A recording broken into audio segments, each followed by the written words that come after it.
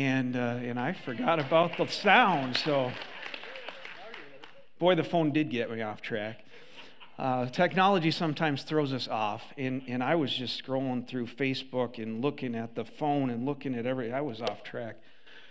I want to just take a moment and just welcome our other campuses that are joining us here this morning. We welcome with me the Bainbridge campus and Cincinnatus, and those with us online this morning. If you welcome with me all those from our other campuses. And then we have an extra special opportunity today because we have joining with us the very first worship gathering, the pre-launch worship gathering of our Valley campus. And they're joining with us this morning. We just want to welcome them. An extra special welcome if you join with me. And have you ever gotten sidetracked by technology? I did. I have. Have you ever gotten distracted in life? Preoccupied. We live in a culture that gets preoccupied with technology. And that can happen so easily. I've got a picture here of two people. They're sitting there with their phones.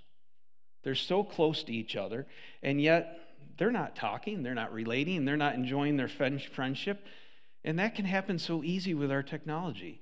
We end up preoccupied with our apps, with our games, with our focus, that we lose track of what we're doing. I've seen people in restaurants, they're there to have a date, and the two individuals are on their phones scrolling through their stuff, and they never talk to each other. You ever seen that? Yeah. I've been there and seen that. So I've seen people walking down the street with their phone, their heads in their phone, and they almost walk into traffic. I've seen people in their cars. You look over and they're looking at their phone and they're driving a little erratically. We can get off track so easily and miss the bigger picture of what's around us. And we've been going through the book of Colossians, and we've been reading that. And the Colossian believers, they may not have gotten sidetracked by their technology, but there was some distractions in their life. And Pastor Justin shared with us some of those distractions.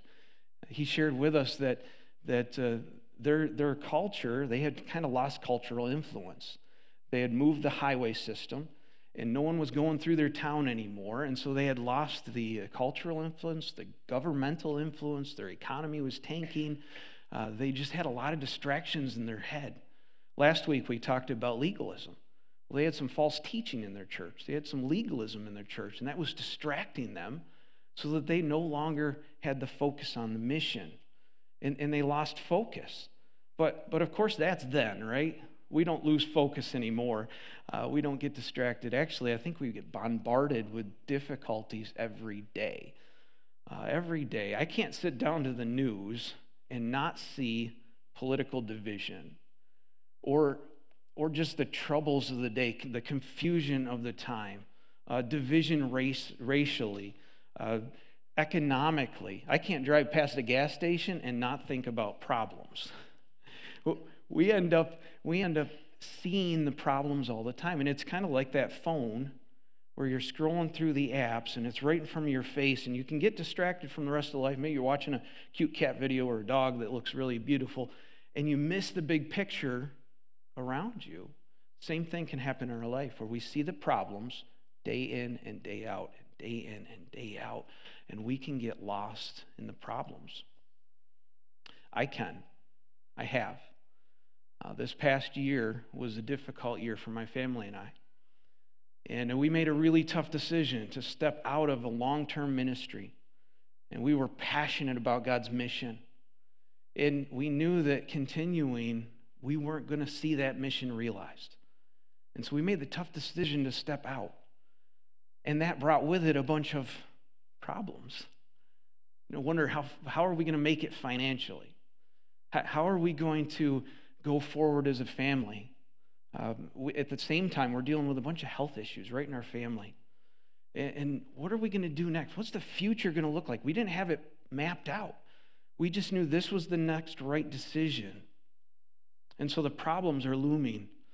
I ended up working in construction, and I've been doing that all summer long and into the fall.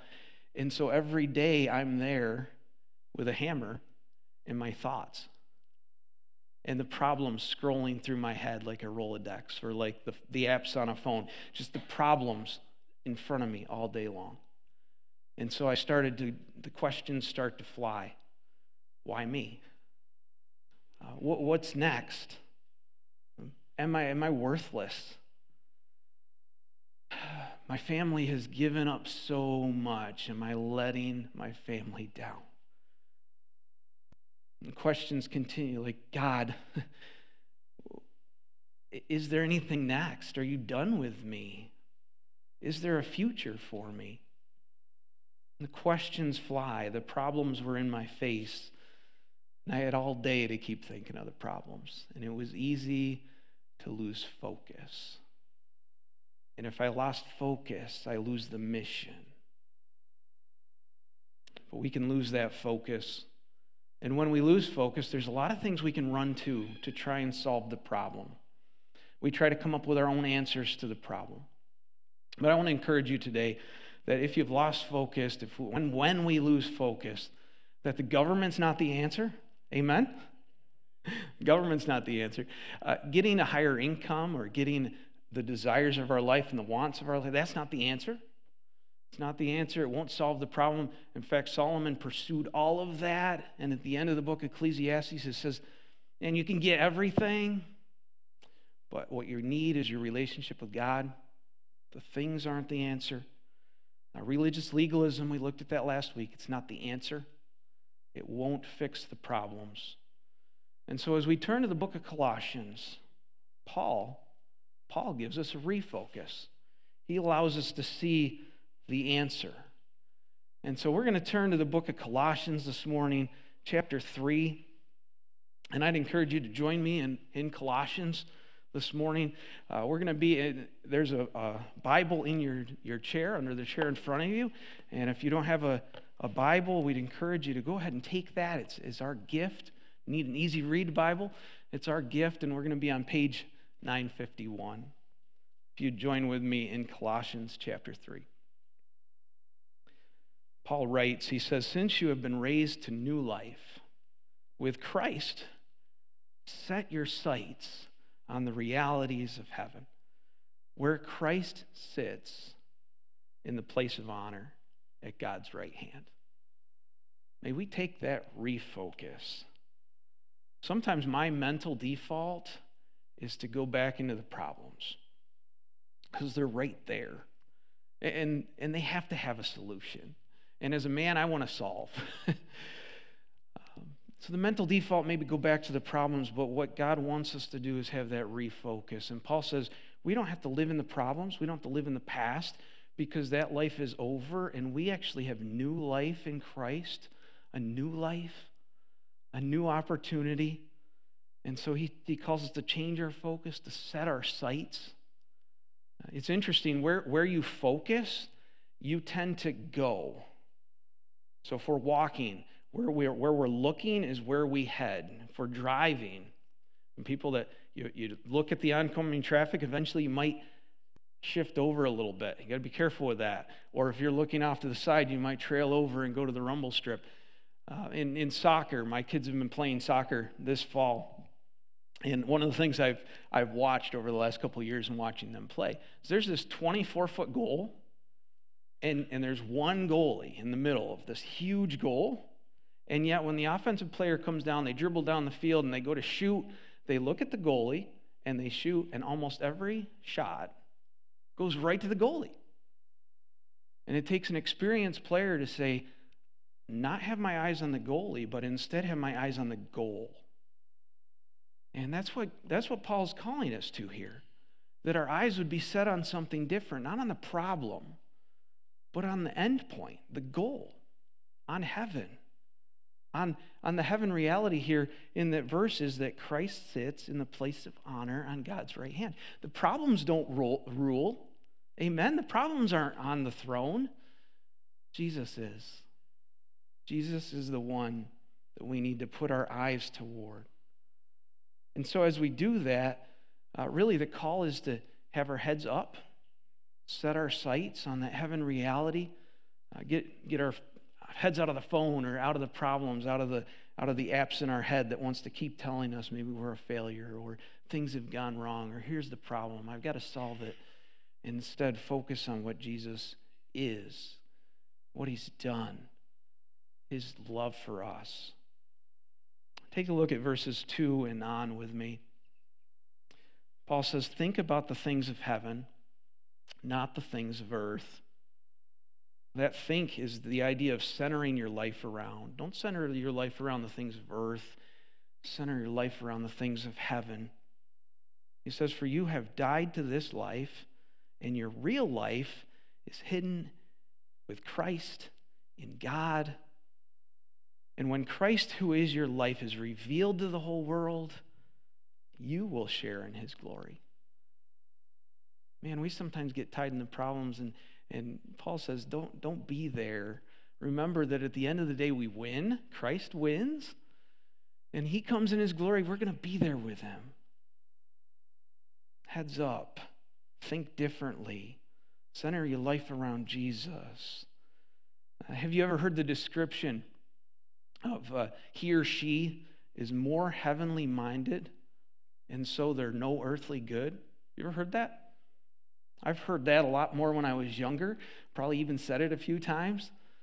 And the trouble is that's an excuse. And Paul's saying something completely different here.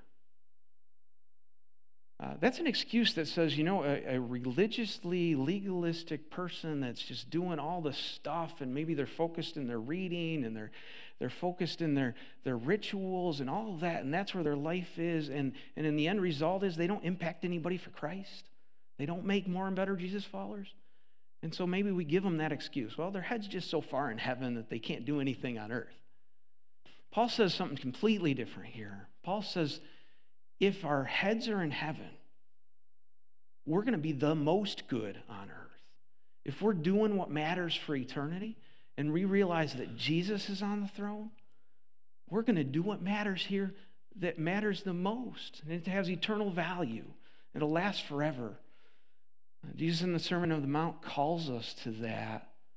Don't allow our focus to be on earthly things that'll fail and pall and rust and melt away, but instead do what matters and last for eternity. And that's what Paul's saying here. If we're eternally focused, we actually are the most good here on this earth. And remembering that Jesus rules, he's the one on the throne, that gives us the motivation to have that focus, to live for God today, to live out a life for him with the attitudes and the actions that make an eternal value, an eternal impact. And so Paul here, he goes in to indicate that, you know what? It's hard work to do that. It's hard work. So look at the next verse. Verse 5, Paul says, so put to death. It's not automatic to live for God. It's not automatic. And he says, put to death the sinful earthly things that are lurking within you. Boy, they want to fight inside. It's a battle. Put that to death. Have nothing to do with sexual immorality, impurity, lust, evil desires. Don't be greedy.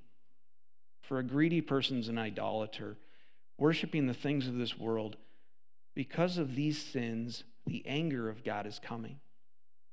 He says, you used to do these things when your life was still part of this world. That's where you were. It's not where you need to be. If you look at every single one of those, it can go back to selfishness. And he finalizes and lands on greed. And he lands to say that all of it boils down to idolatry. When we're putting our desires first, the things that we want first, the preferences we have first, we end up saying that they're more important than God. We end up in idolatry. And so the choice here is to say, I'm going to put that to death. I'm going to fight the fight. And I'm going to starve it out. And I'm going to cut it off. And I'm going to be done with that. And I'm going to keep my eyes focused on Jesus. Sometimes we can call all these the big sins. And take a look at the next couple of verses. Paul focuses on the respectable sins as well. He says, but now is the time to get rid of anger, rage, malicious behavior, slander, dirty language. Don't lie to each other, for you've stripped off your old nature and all of its wicked deeds. And so Paul's diving in here, and the anger there, that's bitterness. I mean, that's an internal thing. And when bitterness controls us, eventually it bursts out and you lose your temper, right? And that's the rage there. And just this backbiting of maliciousness, being unkind to people. And sometimes you say, well, I can cover all that sort of stuff up, but Paul says very strongly, we've got to put it to death. Why is he so strong? Why is he so strong when he talks about that? If you've trusted in Christ as your Savior, our task, our responsibility is to live Christ to this world. We represent him. In fact, the people that we walk and talk with and are around every day, what they see of Jesus is what they see in us. So if they're going to see Jesus, they see us. And what I want to ask are these selfish desires a good demonstration of Jesus? Do these selfish desires, do they evidence Christ? If we're taking Jesus to the world, is that what we want to take to the world? We could ask the question, maybe, what can we hide them? Could we just kind of hide them in the background? Can we just kind of cover them up and move on and present a good picture to the world? Well, the trouble is if we hide it, eventually it comes out, doesn't it? You ever lost your temper? Don't talk to my kids. Yeah, if we cover it up, eventually it pops out. And so Paul says, no, root it out, put it to death, pull it away. And he challenges us with that process. He says in these verses, be transparent, be honest. If we're going to dig and root it out, we got to be honest. We got to dig in and see it and not allow it to fester. Pull it out. In this verse, Paul uses the analogy of taking off your clothes, changing, right? He says in this verse here, number 9, for you have stripped off your old nature. Stripped it off. Gone. And I picture that, and I look at that verse, and I see these muddy clothes. This is where we used to live. This is what we used to be. This is the old life that we have. But in Christ, we've got new life. And Paul says, you've already stripped that off. And yet sometimes we go running right back through the mud puddle. And we start to live in the mud again. And Romans says that the power of sin has no power over us because Jesus has conquered it. And Paul says in this passage that we've put to death that part of our life. It's over. It's done. It's been conquered. We don't need to run through the mud again. In a sense, it'd be like stripping off the old nature, taking the muddy clothes and putting them in a pile on the ground and then saying, you know what, I kind of really like the way the mud feels. And I'm going to pick up my muddy clothes and put them all back on again, and I'm going to live back in the mud puddle. And Paul says, no, no, you've already taken that off. Don't go back there. Don't go back there. And so Paul challenged us to instead put on Jesus. Put on Jesus. And it's important that we don't represent sin in our life, but instead we take Jesus to the world around us. We represent Jesus in our life. That we would put on Christ. Look at verse 10.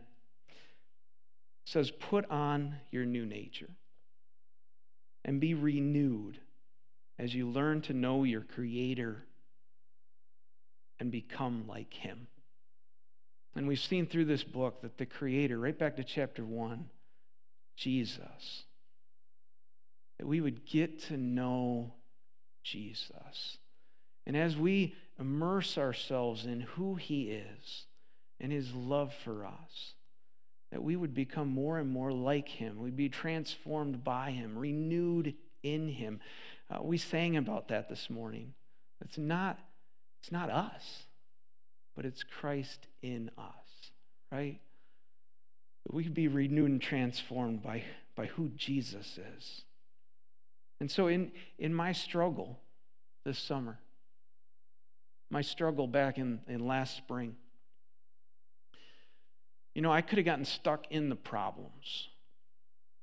I had made decisions based on my passion for the mission. But if my mind got stuck in the problems, I would have lost the mission. I would have ended up stuck in the mud of the past. I could have ended up in bitterness. I could have ended up not being able to get past the trouble. And what I had to do was get a refresh, a refocus. I had to put my eyes on Jesus.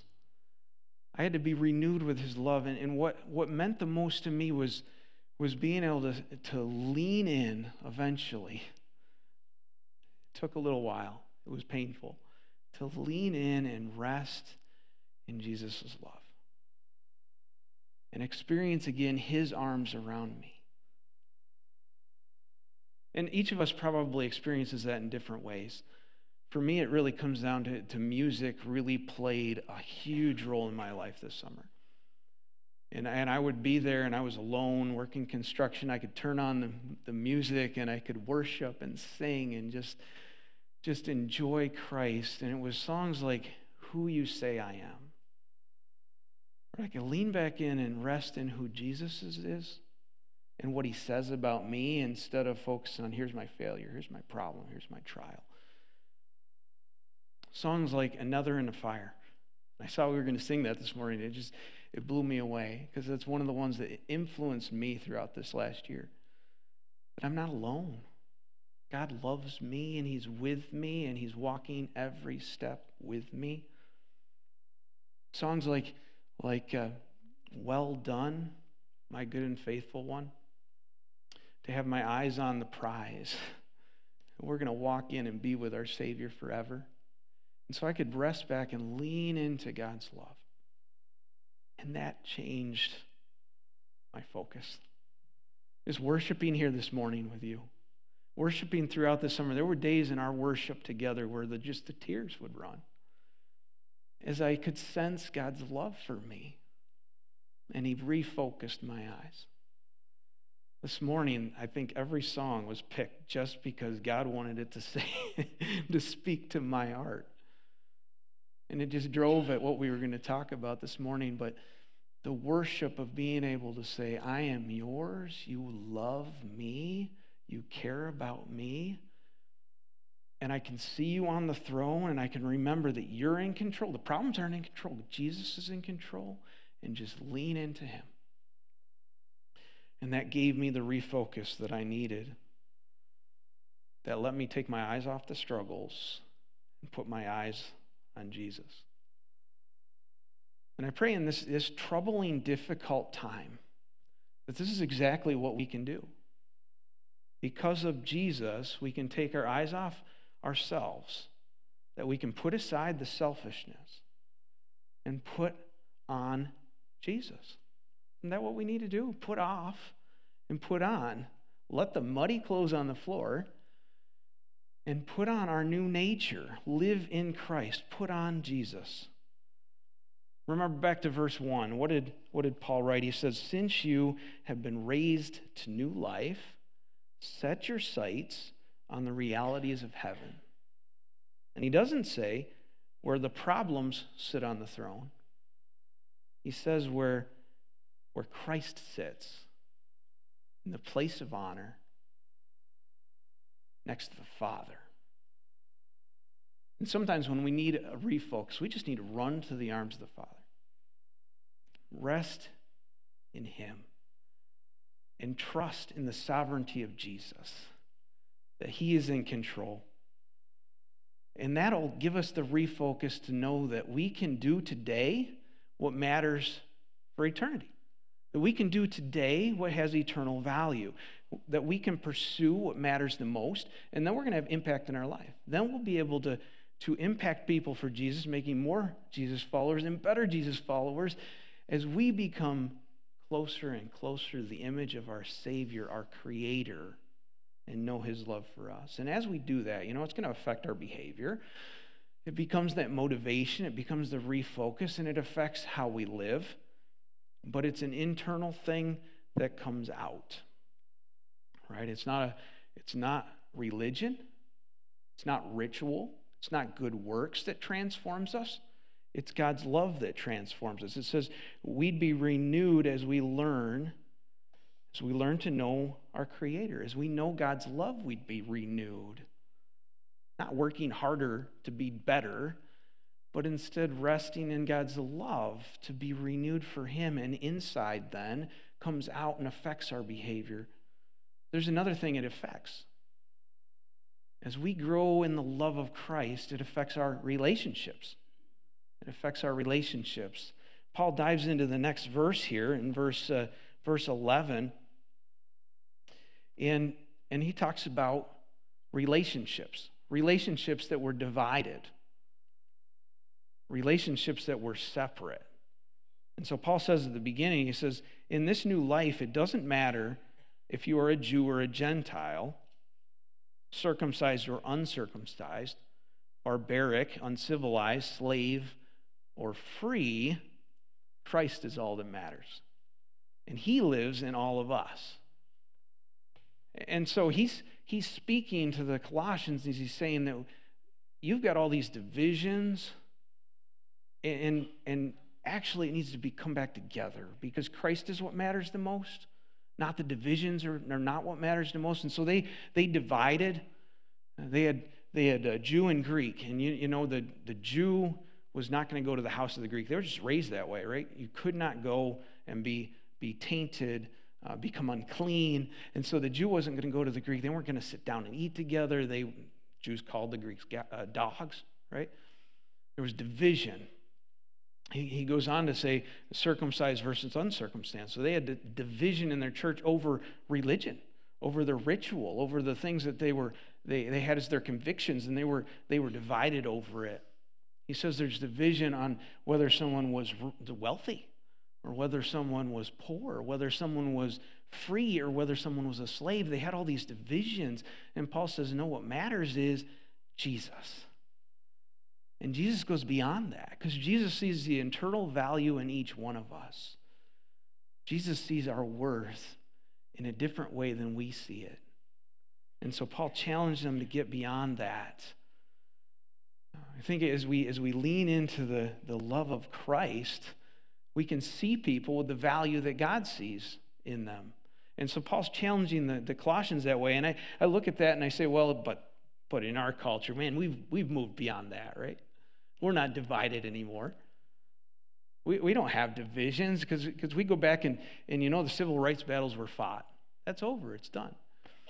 We've got the women's rights movement. Well, that equalized men and women, didn't it? We don't have those divisions anymore. We don't have problems between nations. We don't have problems between economic statuses. I mean, everybody kind of sees himself. No. The selfishness might have divided the Colossians. It divides us too, doesn't it? It divides us too. And it's not over. Our pride can get in the way. Our society hasn't overcome division. Maybe if we retranslated this in our contemporary society, maybe Paul would have said, you know what? It doesn't matter if you are a vaccine person or an anti-vaccine person. Maybe it doesn't matter if you're a Baptist or a Presbyterian or we can come up with a name. Might go on and say, well, it doesn't matter if you're wealthy or you're poor, or if you're unemployed or you're employed. Those are not the divisions that should divide us. Because what matters is the value that Christ sees in us. There's a bigger picture. And we get locked in the problems, but there's a bigger picture that matters more. And so Paul calls us back together here. Calls us back together because when we are in selfishness, we end up divided. When I focus on me, I end up divided. But if I can focus on Jesus, I can love. It brings us back together, and it'll affect not only our behavior, but it'll affect our relationships. We can do what matters for eternity if we keep our eyes on Jesus. Now, it's so easy to focus on the problems, but set your sights on the eternal things. that Jesus is in control above the problem. It's not the pandemic that's going to win. Jesus wins. Amen? There's our victory. And we're not done this year. We're not done next year. And God's still at work, and he's going to conquer. And he wins in the end. And knowing that Jesus rules will allow us to rise above the divisions and the problems and the struggles and the frustrations and all the things that are right in front of us right now. And it'll let us have an impact for eternity. After all, when we get to heaven, there's going to be diversity. We're going to have all kinds of people there that we didn't agree with on earth. Heaven's a diverse city, isn't it? And God's going to bring us together not based on our divisions, but based on Jesus' love, because he did it. He conquered, he rules, and he's on the throne. And so when we take our eyes off ourselves and we put them on Jesus, what we end up doing is living better today. It affects our behavior, affects our relationships. We live better today when we live for eternity.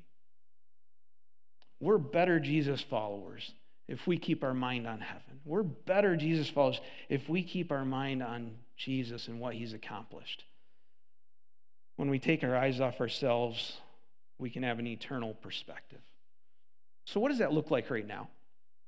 What does that look like? And I just kind of think through that a little bit. I know that if I kept my mind in the problems, I end up stuck, right?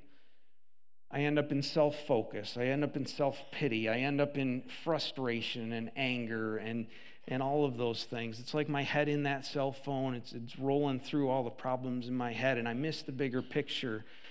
But with my eyes on Jesus, I believe it can be different. I believe we can live not just for today, but for eternity. And so what might that look like? We get into a disagreement. Maybe it's over politics. Differences there. Maybe it's over the pandemic or masks or vaccines, or maybe we end up in an argument, a disagreement. I believe if our eyes are on Jesus living for eternity, we can say, I can make the relationship more important than me being right and winning the argument. I can make my influence for Christ more important than my opinions and my being right. I might still think I'm right. But I could use that and my pride and my selfishness to hurt someone else, couldn't I? To pull me away from it. I had this experience recently in just a conversation with one of my friends where we used to be on the same page. Maybe you've had this type of experience where a few years ago, we're on the same page. Politically, we're in the same place. We are going into it the same idea on how to deal with the pandemic and all that other stuff. And now we're in two different worlds. And as we're talking through the conversation, I'm realizing this more and more. The frustration's kind of rising in me. The heat in my thermometer's going up and up and up. And I had to just pull back and say, no, what's important? I'm starting to build this case in my head. Here's how I win my argument. And I had to come back and say, what's important? Is influencing this person and sharing the love of Christ important, or does winning the argument make the most value? And so I decided, I just need to listen a little bit more. I've got to try to connect with this person a little bit more, ask some open-ended questions, get to know them, maybe help them in their personal family situation. And instead of arguing myself out of a friend, have a continued influence for Jesus. What does that look like? What does this eternal viewpoint look like? There's probably lots of different ways. I sometimes right now I get frustrated with seeing my freedom slip away. And what I want to do is put my head on the eternal things and say, I still have a lot of freedom. Let me use what I got to shine Jesus the brightest. Let's use today what I have still and shine for Christ. Maybe we feel isolated, alone. There's tons of isolated people in our communities, a lot of them. Let's take our feelings and let us get out and say, okay, let me connect and reach out to and love the person next to me that might be feeling just as alone as I do. Let's use it for Jesus. We see people frown, or maybe people worry, people complaining. Have you seen that? We live in a frustrating time. But if our eyes are on the fact that Jesus is on the throne and the problem's not on the throne, we can still have joy. We can still have joy. And our world needs joy today. They need the light of Christ today. They need us to be salt and light in the world that we're in. And so I believe as we focus on eternity, we're going to live better. We're going to live better. We're going to impact people, and we're going to show the joy of Christ, and we're going to be that salt and the light. As I conclude in prayer, I just encourage you to pray with me, to open your heart to God, to say, what area might be distracting me from the mission right now? What do I need to cut out? What's maybe the problem I'm focusing on, or the sin that I'm stuck in? What do I need to cut out so that Jesus can shine? Help me, God, to put my eyes on you so that you'll shine through me. You join me in prayer. Dear Heavenly Father, Lord, I thank you for your love this morning. May you wrap your arms around each one of us. If there's someone here this morning that hasn't trusted you as their Savior, help them to know that you love them, that you value them so much that you gave us Christmas, so much that you gave us Easter, and you died for each and every one of us. Lord, help us to see people with that value. Lord, help us to love you. Be transformed in that love. Be renewed in that love. And that we would live our minds centered with you, our eyes focused on you, that we could live for eternity, for eternal value. Lord, point out in our life what we need to pull out, what we need to starve out, and help us to impact our world for you. In Jesus' name, amen.